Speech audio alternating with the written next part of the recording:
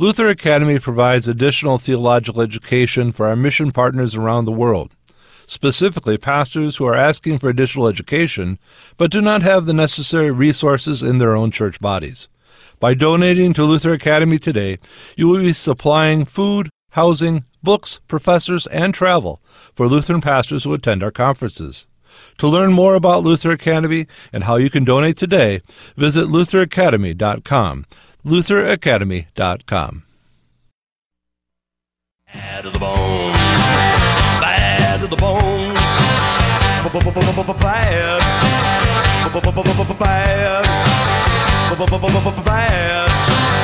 bad to the bone.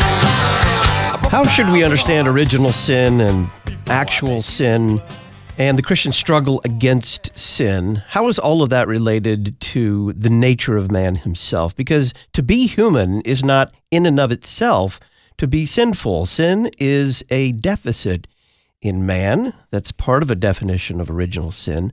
But how does that all work out, especially when the Christian struggles and continues to struggle against sin? Welcome back to Issues Etc. I'm Todd Wilkin. Joining us to talk about the fall into sin and original sin, Dr. Detlev Schulz. He's professor of pastoral ministry and missions, dean of graduate studies, and director of international studies at Concordia Theological Seminary, Fort Wayne, Indiana. He's author of the new book in the Confessional Lutheran Dogmatic series titled Theological Anthropology and Sin. Dr. Schulz, welcome back. Thank you. You say the only correct understanding of human life and practice is one that affirms an existence under God. What do you mean by that? Well, if you go with the scriptural evidence, you would see that human life is always one receiving from God everything needed for one's existence, both spiritually and physically. So to be without a God under whom you live would be an absurd proposition. Danger being there that, as we see from certain biblical narratives, that a man wants to elevate himself then as God and affirm his own existence, and also not willing to submit himself under authority. So the danger here, as Pascal would say, is that man then turns to himself and follows his own inclinations and pleasures without reflection and concern, and making himself only happy for the moment. I think in that regard, we want to see our life as one receiving from God everything we need for our life, spiritually and physically. And then out of that comes the service to the neighbor, and as a response to what God has done and given to us. It's very important then to follow that line of thought really also today, and see ourselves all not denying God's existence, but affirming it, and then constructing our life under His authority. What is the biblical view of man? Well, there are three things I would say if you look at the biblical view. The first thing you would have to say is the origin of man, where he's coming from. Then there's the relational aspect. He's to consider himself in relation to God and his neighbor, and to himself, of course. And then there's this idea of purpose, Bestimmung, as we say in German, as theologians would say. So from Genesis 1:26 to 28, and in Genesis 2, we see that man is a creation of God. He is standing in a relation to God, who has given him authority to procreate, to subjugate and rule the earth and all the rest of creation. So he becomes really God's representative here on earth, and stands above in all other animal life and as the crown of creation. So God endowed him also with a reason, a soul, and given him a breath of life. Everything that he is, and also in terms of how he leads his existence, is one guided, supported, and directed by God himself. Why is it insufficient to view man as merely a rational animal? The definition of man as a rational being goes back to antiquity, and that is something that Christianity has taken on, and also understands man as an exceptional being here on earth endowed with rationality. And Luther, in his Disputation Concerning Man in 1536, even praises reason as the author from which all things originate, like architecture and everything else that humans need for life. So there is, in our understanding, a appraisal of reason. But if I think about it more and more, I bring in the ethical concern here, where I would say that it's somewhat reductionistic. It looks at man only in terms of the mind, but there are many other aspects to the human being. I think he's a multi-layered being, that has a lot going with him, to embrace also other things that he is structurally, he's communicative, he's a person, he has a soul, he is a moral being, he has also the ability to create things. So that's one of the things to say here. It's a multi-layered aspect that we need to be considering here when we talk of humans, and especially in view of the young and the old. If you take it that humans are a rational being, what about those that are less intelligent? So it can lead to degrading humans who are not able to display rational powers as we would like to see. That would be one thing. And Luther actually also said, if you look at the devil, he's the one who has the most rational powers. So go and see a human being holistically more than just the use of his reason. What are the shortcomings of seeing man as a mere brute? The mere brute idea comes from Hobbes, and I think what we need to say to that is that negative view of humanity is denying the proper status of man in society, in creation, the ability to form and create his own life. So we have a positive understanding when it comes to the civil, social sphere of human life, that he is able to use his reason and is not just there to devour himself or others and wanting to come to the top by his own feet and destroy everyone else, Of course, there are the egotistical elements of human life, making oneself first above all others. But I do think that making us mere brutes is denying the fact that we as Lutherans contributors to God's order and his design through our vocation. And there is a human ability to follow one's life according to certain principles and not just be totally against them. How should we rightly understand the image of God? That's a question you can speak on for hours, I think. One could say, of course, that the text that comes to surface here is Genesis 1:26-28. And there God said, "Let us make man in our own image." And so in the history of church's theology and the teaching, the image of God has really been understood in a two-stage or in a dual sense, you could say. On the one hand, it's understood to be one that never leaves a human being, regardless as to whether he's a Christian or not. And so that image is kind of structurally, ontologically defined as something man has in his possession.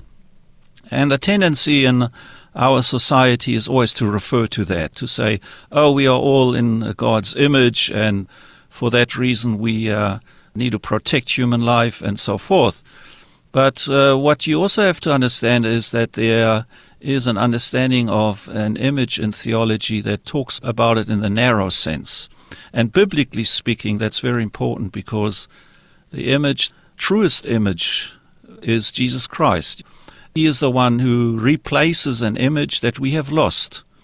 So the loss that we have incurred here through the fall is the moral righteousness, the holiness of knowledge and thought, and the relationship with God. That is gone, that has fallen away, and that needs to be replaced by the image of Christ. So in the end, we need to be clear that the image of God is one that humans have lost, and that it is Christologically restored through hearing God's word and being forgiven, and then replaced in the status of God's children. So I think that's basically where Luther comes in, saying that after the fall, the image has been turned to an image of God, to an image of the devil, diaboli, and that only restitution can take place through hearing and receiving Christ's righteousness, or him as our image. How should we rightly understand how man is comprised, body, spirit, soul? I would say that our human body, soul, and spirit are in unison.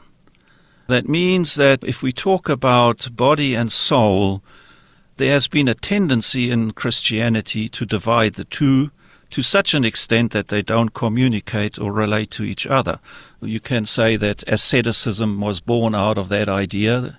Neoplatonic thought, the body is capturing the soul or keeping it captive, and so it needs to be freed up, and so the best thing is to deny bodily existence.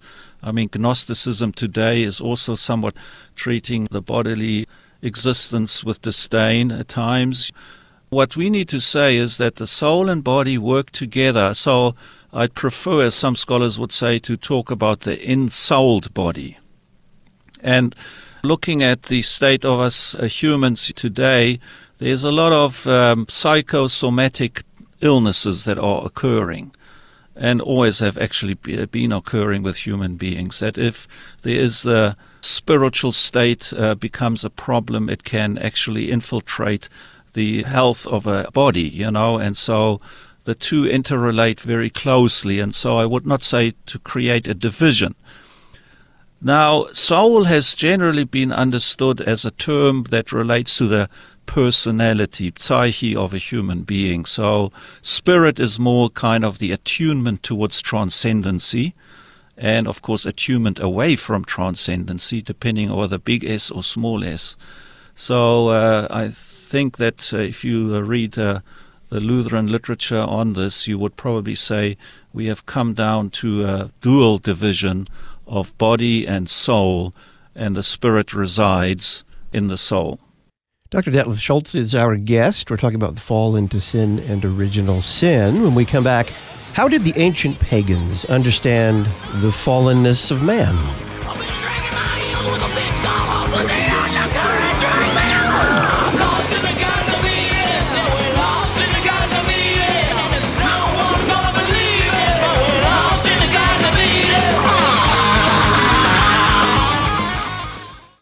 I like that we get to talk about these things and we hit it from a different angle, but because we love each other and because we have the same religious views, church is the centerpiece of our lives. Worship is the centerpiece of our lives.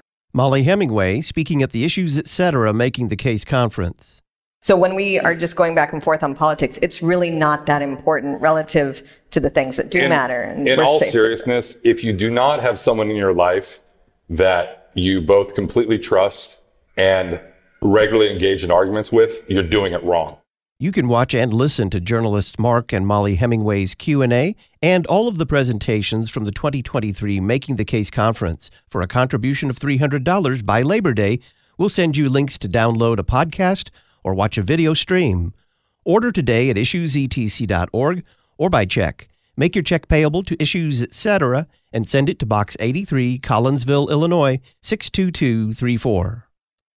For sinners only. You're listening to Issues Etc. The days are shortening and it's soon back to school. Ad Crucem has beautiful posters and art to adorn your home school or classroom, and we print them right here in our Colorado workshop. Come and see our various prints by Cronach, Holbein, Bonnat, Tintoretto, and Caravaggio. Stock up on our daily prayer posters, creed posters, and other beautiful Christ-focused artworks. Visit adcrucem.com. That's ADCRUCEM.com. Register today. The 2023 Lutherans for Life National Conference is October 11th through the 13th at the Holiday Inn Cincinnati Airport in Erlanger, Kentucky. The conference includes visits to the Ark Encounter and Creation Museum. Online registration is open now with early bird pricing at lutheransforlife.org/conference. Lutherans for Life, equipping Lutherans and their neighbors to be gospel-motivated voices for life. lutheransforlife.org.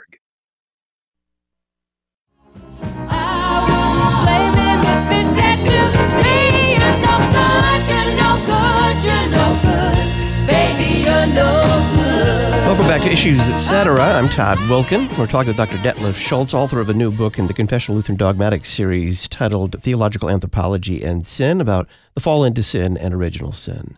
Dr. Schulz, how did the ancient pagans understand the fallenness of man? Well, the fallenness of man has been, of course, a tragedy. In many ways, you could say the Greek tragedies are full of stories as to how human beings have fallen. Daedalus and Icarus, that example comes to mind, of course, but all the other tragedies of Greek authors. And there, I mean, it's basically a misconduct on the side of a human being, and then the reaction of the God against that through punishment or any other form that would come, that God would put in place. So sin is, as I would say, is definitely something that's gone wrong on the side of the human being, causing a reaction from God to either punish and restore the relationship again. And if you go then to Christianity then and see it, it becomes something of a greater depth, to sin. It's not just something that is being done, but it is also something that creates a state. We are in a sin. We find ourselves in it and then express whatever it does to us in actual deeds. What kind of debates historically have Christians had about the nature of man's fallenness? The debates are ongoing. I wouldn't say have had debates, but they are still ongoing, and I mean there are various denominations looking at it differently. So I would say that the debate is really and has always been about the relationship of nature and grace. In other words, nature is the question of what does man bring ontologically as a human being to the table in his relationship with God. Is there anything good?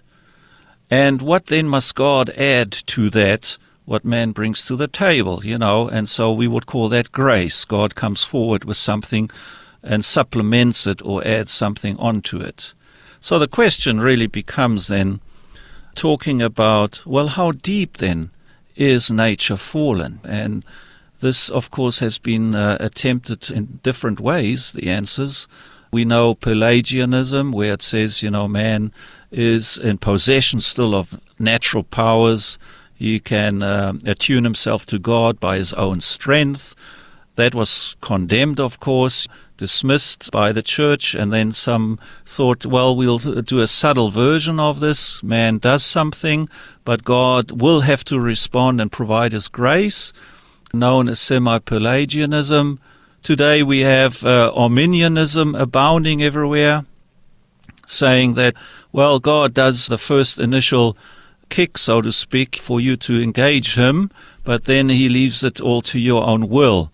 So it's a kind of a cooperation between God and man. And so these discussions are ongoing, I think, and as Lutherans, justified by grace through faith, is clearly trying to correct all these versions that are out there, telling us that the nature is completely fallen, entirely corrupt, and cannot bring anything to the table, but relies totally on God's grace.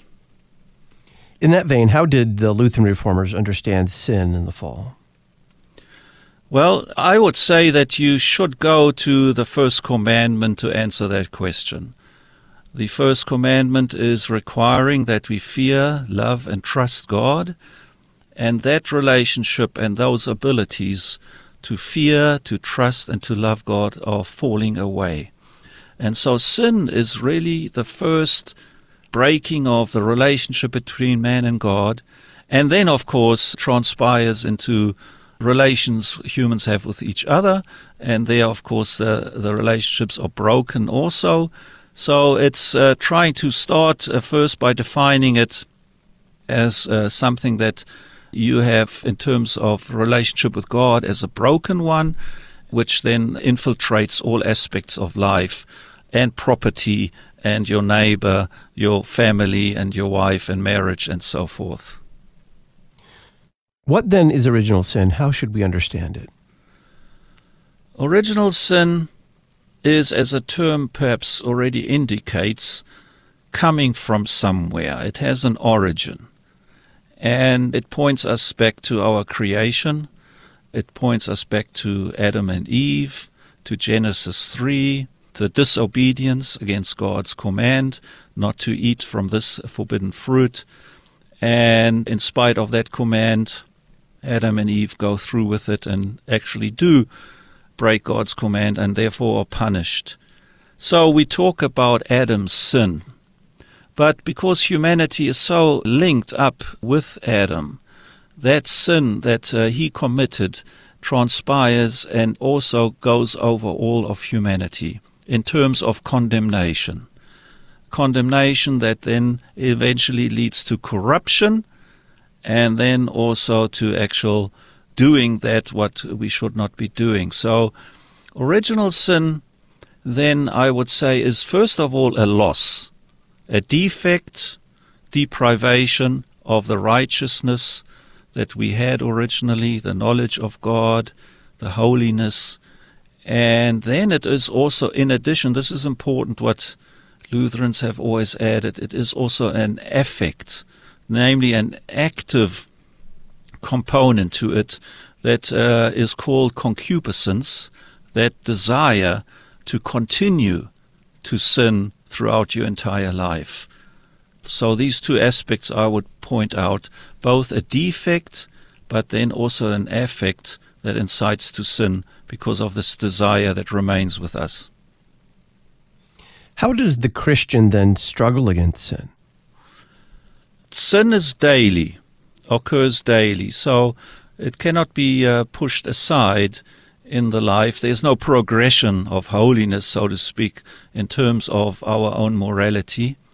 Christians have and continue to be engaged in doing sinful acts and have to therefore always continuously be mindful of sin in their life. And the whole worship setting is arranged around that. We confess our sins in the beginning of the service, that we have sinned in thought, word, and deed. So we are not morally righteous in God's sight, even though we receive passively His forgiveness, that is Christ, and the righteousness that He has given to us, then becomes one that should be expressed in our daily lives. And there the problem arises that we cannot fulfill all the commands and what the Lord wants from us. So Luther himself, of course, coined the term being sinner and saint at the same time. You are saint because you have received 100% forgiveness from Christ, His righteousness. But as we express our righteousness morally in the world, we fail dismally. And so we are on the path of doing good things, but at the same time, we are always constantly struggling against the setbacks of daily sin. He uses the example of a house under construction. The house is not yet finished, but it's on its way to become finished. Or a patient, who's treated by a doctor. He is being treated and he's on his way to becoming fully healed. That's kind of the understanding of what we call the moral righteousness in which we fail daily. We have the Holy Spirit with us, and only because of His power and His influence in our daily lives can we overcome sin and not be ruled by it, and can actually fight against it and resist it. But it is all due to the Holy Spirit's power that we give credit to, not to our own abilities. What has original sin done to the will of a man? The will of man is corrupted. This is, again, as I've said, the debate of nature and grace. Theologians have had always an interest to make will the key component of what is a human being, next to reason. And so the will is kind of the motor of one's own doing and action. So it is affected by sin in such a way that it is no longer able to attune itself or to direct its attention towards God and be credited for anything. So it's basically total corruption to such a degree that one would have to say the will is dead when it comes to establishing relationships spiritually with God.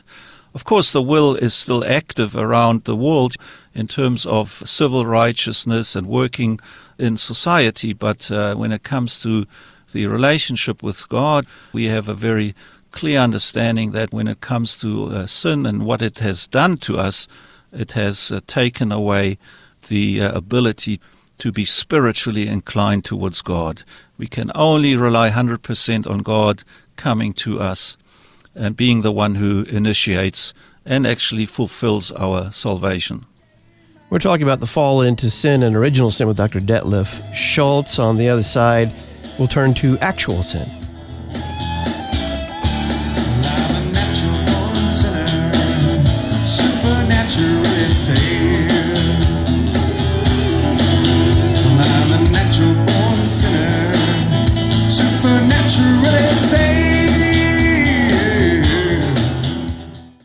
Luther Academy provides additional theological education for our mission partners around the world, specifically pastors who are asking for additional education but do not have the necessary resources in their own church bodies. By donating to Luther Academy today, you will be supplying food, housing, books, professors, and travel for Lutheran pastors who attend our conferences. To learn more about Luther Academy and how you can donate today, visit lutheracademy.com. lutheracademy.com. Simultaneously saint and sinner. You're listening to Issues, Etc.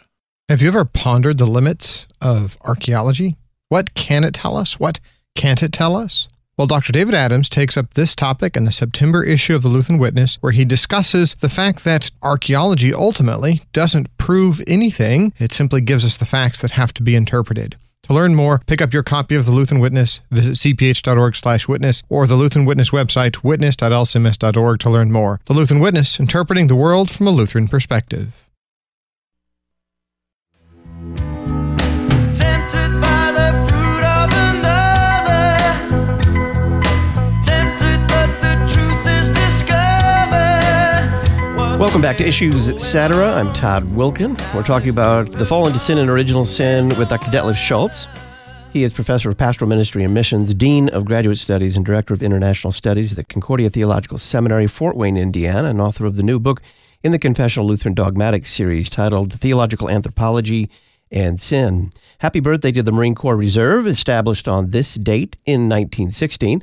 LCMS Ministry to the Armed Forces supports all Lutheran Church Missouri Synod chaplains who serve in the reserves on active duty, the National Guard, Civil Air Patrol, and Coast Guard Auxiliary. Find out more about their service at lcms.org/armed forces, lcms.org/armed forces. Dr. Schulz, we talked earlier about original sin. How should we understand actual sin? Well, actual sin is that what comes out of the original sin of being concupiscent, in other words, of having, as we would look at Romans 7, and that's a very key text here, Romans 7:14 to 25, where Paul describes himself as somebody who's doing what he should not be doing, and that what he should do he's not doing. And that is precisely describing actual sin in our lives. We cannot control or do that on a regular basis that we plan on doing, but we have always been susceptible to sinning. And so actual sin is something that occurs both in thought, through word, and in deed. It therefore comes as a very important aspect to us reflecting on it through hearing the Ten Commandments, through knowing from others, being told who we are, rather than thinking about ourselves as good people, able to do whatever good is needed, but rather that we can see objectively from reflecting with God's Word, and that's basically law, and then asking for forgiveness through the gospel. Daily sin is actually doing something against God's will, and also not only against Him then, but also towards others and toward oneself. One can neglect one's own body and spiritual health as well. Compare and contrast Christianity's view of sin with that of other religions. I would say that Christianity is understanding sin more as a relational concept that is broken.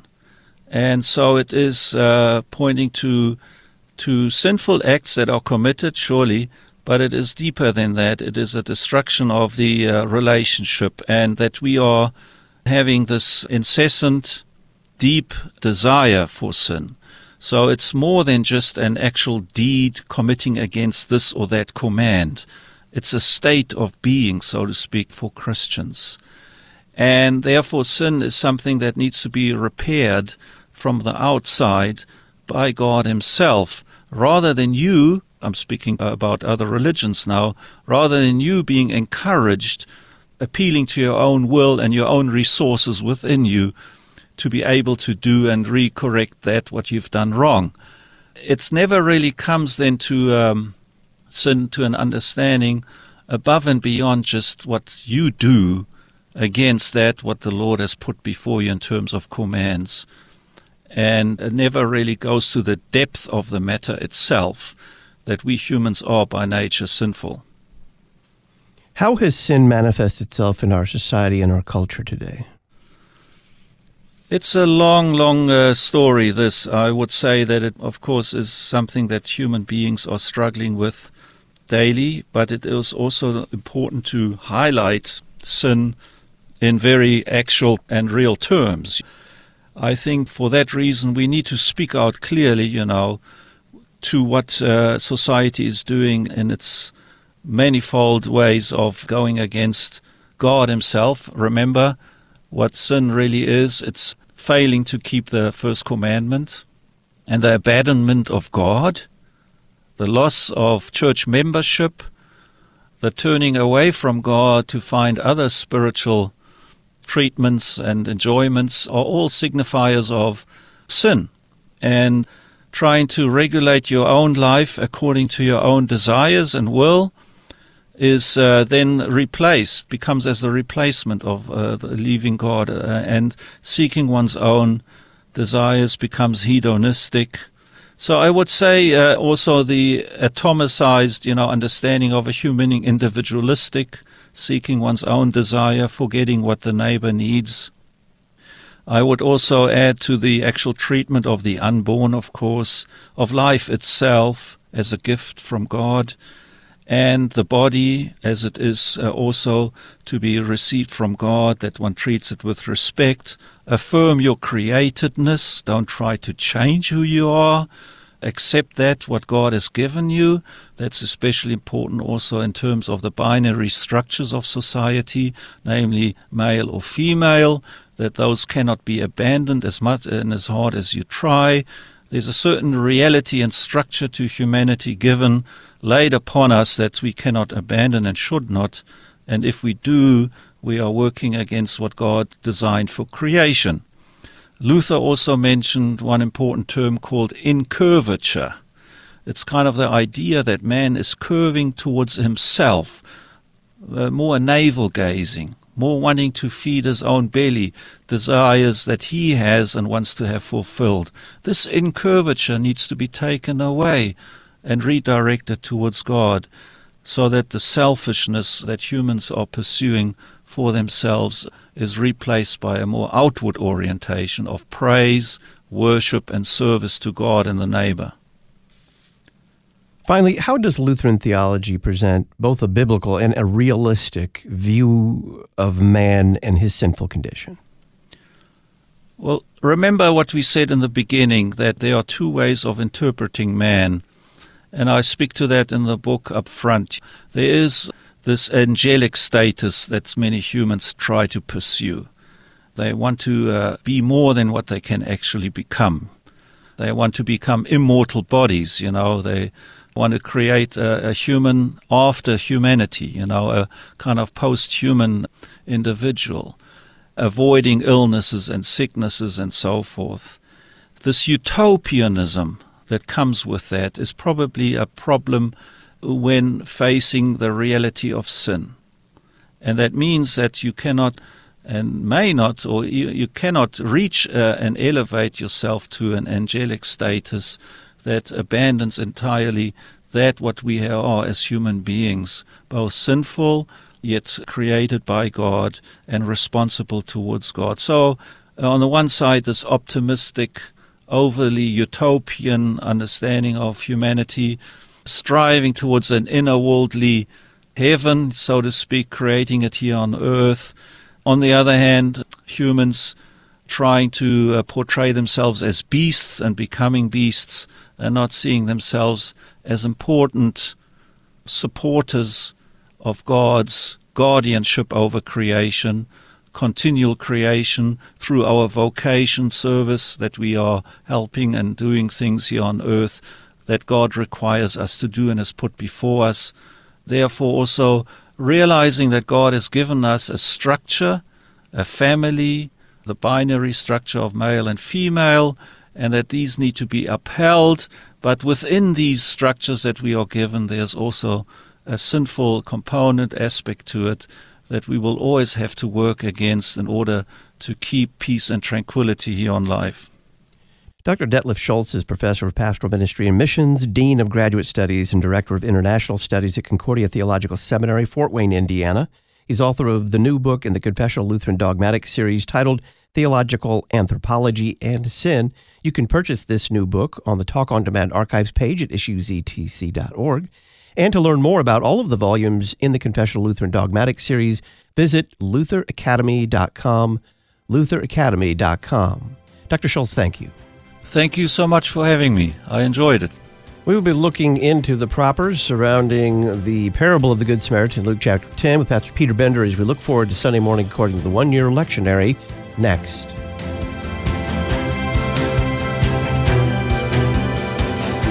Listen weekday afternoons to Pastor Todd Wilkin and guests on Issues Etc. Issues Etc. is a listener-supported program. Your financial support is vital for the continuation and expansion of this worldwide outreach. Our mailing address, Issues Etc., P.O. Box 83, Collinsville, Illinois, 62234. Box 83, Collinsville, Illinois, 62234.